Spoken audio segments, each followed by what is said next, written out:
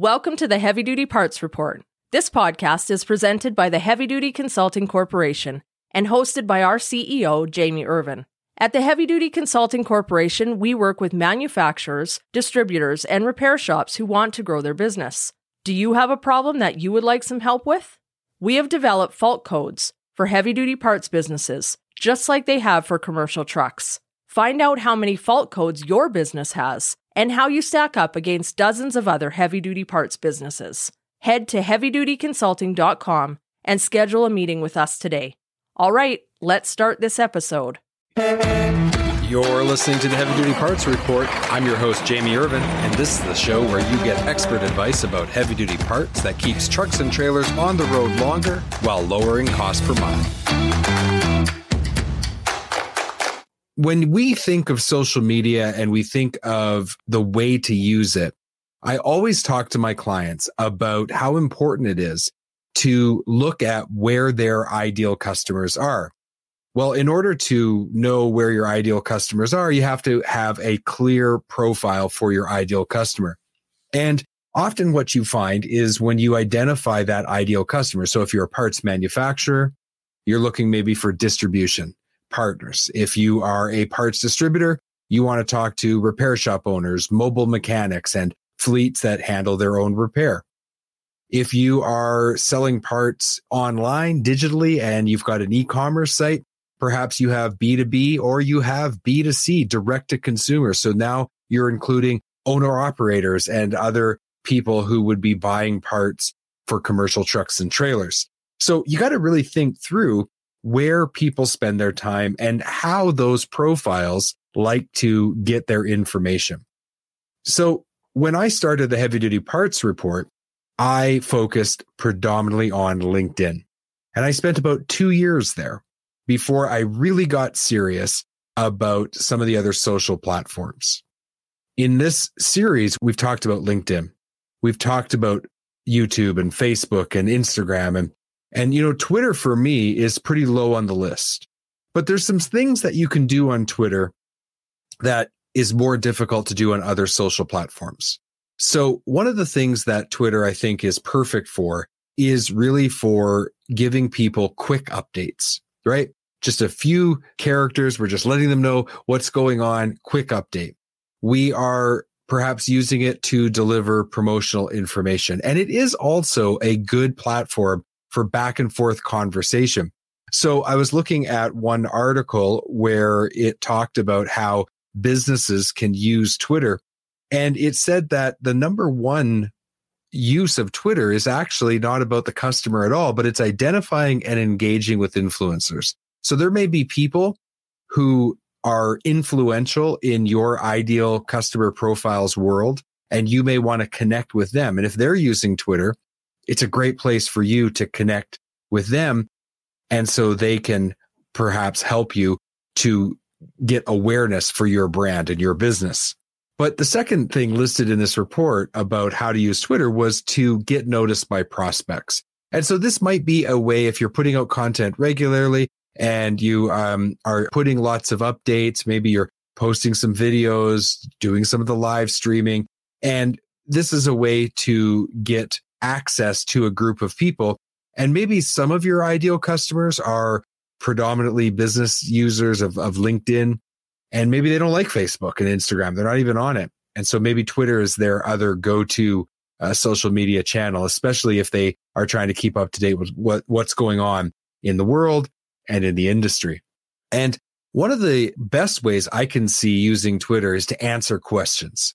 So if you have regular questions that your customers often ask about your products, Twitter is a great place to be able to put these little quick answers to common questions and post those regularly so that people can see them. If they're following your Twitter account, then they're going to see these updates, and that's going to help to take maybe some of the friction out of doing business with you, because before they even reach out and talk to you, they've already gotten a lot of great answers to common questions. And so they're ready to move ahead and to buy. And, you know, rounding out the top 5, there was over 15 things in this report I was looking at, but in the top 5, building brand awareness and loyalty. Again, Twitter, there's millions of users. And so if your customer is there and they're using Twitter and they're following you and they see regular content from you, and they're going to have that brand awareness. And over time, if you're engaging with them, then you can build up brand loyalty. And also, it is an opportunity for you to better understand your audience. We have to be very careful when we make decisions about how we're going to market to our potential customers, that we don't make assumptions. Assumptions can get us into all kinds of trouble. And it can be very easy to assume that our customers don't use one platform or another social platform. But is that true? Have we taken the time to really find out for sure? Have we taken the time to understand the platform, to do some investigation, to see who's there, to look at some of your best customers, and are they using Twitter? Oh, wow. Maybe we find out that they are. Well, then what we can do is we can look at the kind of content that they are consuming, and we can look at what other brands, not necessarily even direct competitors of ours, but just similar types of manufacturing companies or parts distribution companies, maybe in the automotive sector. What are they doing? And how does automotive differ from heavy duty? And is there an opportunity? One of the worst things you can do is spend all of your marketing dollars doing the exact same thing all your competitors are doing. And so if right now one of the social platforms is very well represented by the industry, then maybe using a different social platform is actually your way in to build up new engagement, new reach, and find new customers. And so if none of your competitors are using Twitter and some of your customers are, then that's probably a good idea to spend some time developing a relationship with those people using this social platform. It's always good with every social platform to look at its origins, to look at what the objectives of the social platform are, to better understand how to craft and create the type of content that is going to be most successful on that platform. We're going to take a quick break. We'll be right back. Don't have a heavy-duty part number and need to look up a part? Go to parts.diesellaptops.com or download the app on Apple or Android to create your free account. Looking for high-quality fuel injection for heavy-duty applications? Having one supplier for fuel injection allows you to better serve customers by providing them with a complete line, which increases your sales and profitability. Learn more at ambacinternational.com/aftermarket. So we've talked about how with LinkedIn and with Facebook, we can do longer form content. Last week, we talked about Instagram, a highly visual platform that also has some really great different features like IGTV and the Instagram Live and the stories. Well, Twitter's no different. And Twitter has evolved over time. And so we really need to take a look at that, and we need to adapt our content for that platform. The content's going to look very different on Twitter than it will, let's say, a long form video or a long form written post with images on a platform like Facebook. So with every social platform, and we've kind of covered all of the really, really big ones now, I want to just reiterate how important it is to, one, verify that your customers are actually using the platform. Two, adapt your content to the platform. Make it so that it is adapted to that specific platform so that it gets the best chance at getting some reach and actually finding your customers. Don't do what everybody else is doing. Try to find a way to find lanes where you can be unique in your sector and you can do something a little different than your competitors so that people, when they see your content, it gets their attention, right? And if we've done all of this correctly, then we have an opportunity to succeed. But there's two other things, two kind of words of caution that I'll put out there before we move away from social platforms and continue to talk about other ways to sell heavy-duty parts with digital tools. I really think that, one, it's very important that whatever platforms you do choose, you go really deep. Instead of being kind of broad and generic, that's like being a mile wide and an inch deep. Instead, go an inch wide and a mile deep, which may mean that you choose to use only one or two social platforms in the beginning and you ignore all the rest. I always tell my clients, go get your handles, secure your handles for every platform so that, if for some reason you decide to start using a new platform, you've already got it. Somebody else doesn't get it. And so you've got that handle, you're ready to go. But that doesn't mean you have to make content for every social platform. Pick the ones that make the most sense.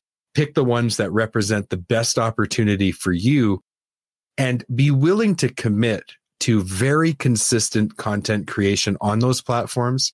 Engage with every follower, every comment, every reshare. Make sure that you are actually using the platforms the way they were intended to. And there's a reason it's called social media. It's all about two-way interaction between you and your customers. And the last thing I would say is don't quit too soon. Recently one of my clients said, I don't know if this is worth it. It seems like we're only getting a few views on every post. And when we looked at the analytics of their entire effort across all the digital platforms, from their website to their social, it was surprising that in just a few months, they had received over 100,000 views. And all of these little views, these small amounts, this post, that post, they all add up over time. And definitely when it comes to digital content, there's something called the hockey stick curve. And that's not just because I'm Canadian, but the hockey stick curve is very flat with just a small increase month over month for a long period of time. And then you hit a moment where you get to the end of the hockey stick where the blade of the stick points straight up. And I know for myself at the Heavy Duty Parts Report, I definitely experienced the hockey stick curve. I built content for a long time. And for a while there, it felt like maybe it wasn't going to work. But I remember after over a year being at like 10,000 impressions a month. And that was last fall. And then by January of 2021, we were up 25, 30,000 impressions. By May, we hit over 100,000. We put in the work. We were consistent. We got that slow, steady progression of growth. And all of a sudden, we hit that part of the curve, of the hockey stick curve, where things start to go straight up. And I think for companies, they're looking for ROI, right? Return on investment. And they want it immediately. But it takes time to build up a following of engaged clients, of engaged prospects who are interacting with our content. We have to fail a little bit. We have to try some things that probably aren't going to work, but we have to be creative and keep trying different things until we figure out what our audience actually wants, what our prospective customers, what our existing customers want from us. And when we find our lane and we maintain that consistency over time, the aggregate effect is that it builds and it builds and it builds. And then all of a sudden we reach that point where we kind of have a breakout month like I did. And that can happen for you too. I work with companies in the heavy duty parts industry, heavy duty companies that are wanting to sell more parts using digital tools. They want to have a full adoption of the digital sales channel.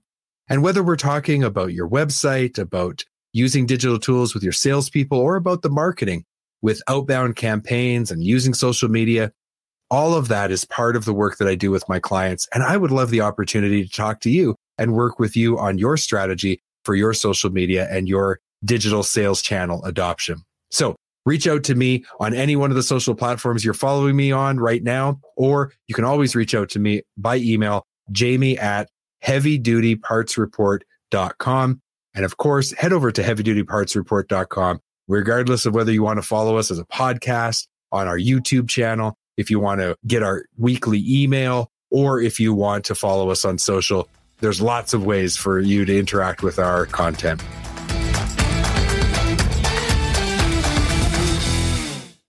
HDA Truck Pride is the heart of the independent parts and service channel. They have 750 parts stores and 450 service centers conveniently located across the US and Canada. Visit heavydutypartsreport.com/HDA Truck Pride today to find a location near you. Again, that's heavydutypartsreport.com/HDA Truck Pride, and let the heart of the independent service channel take care of your commercial equipment.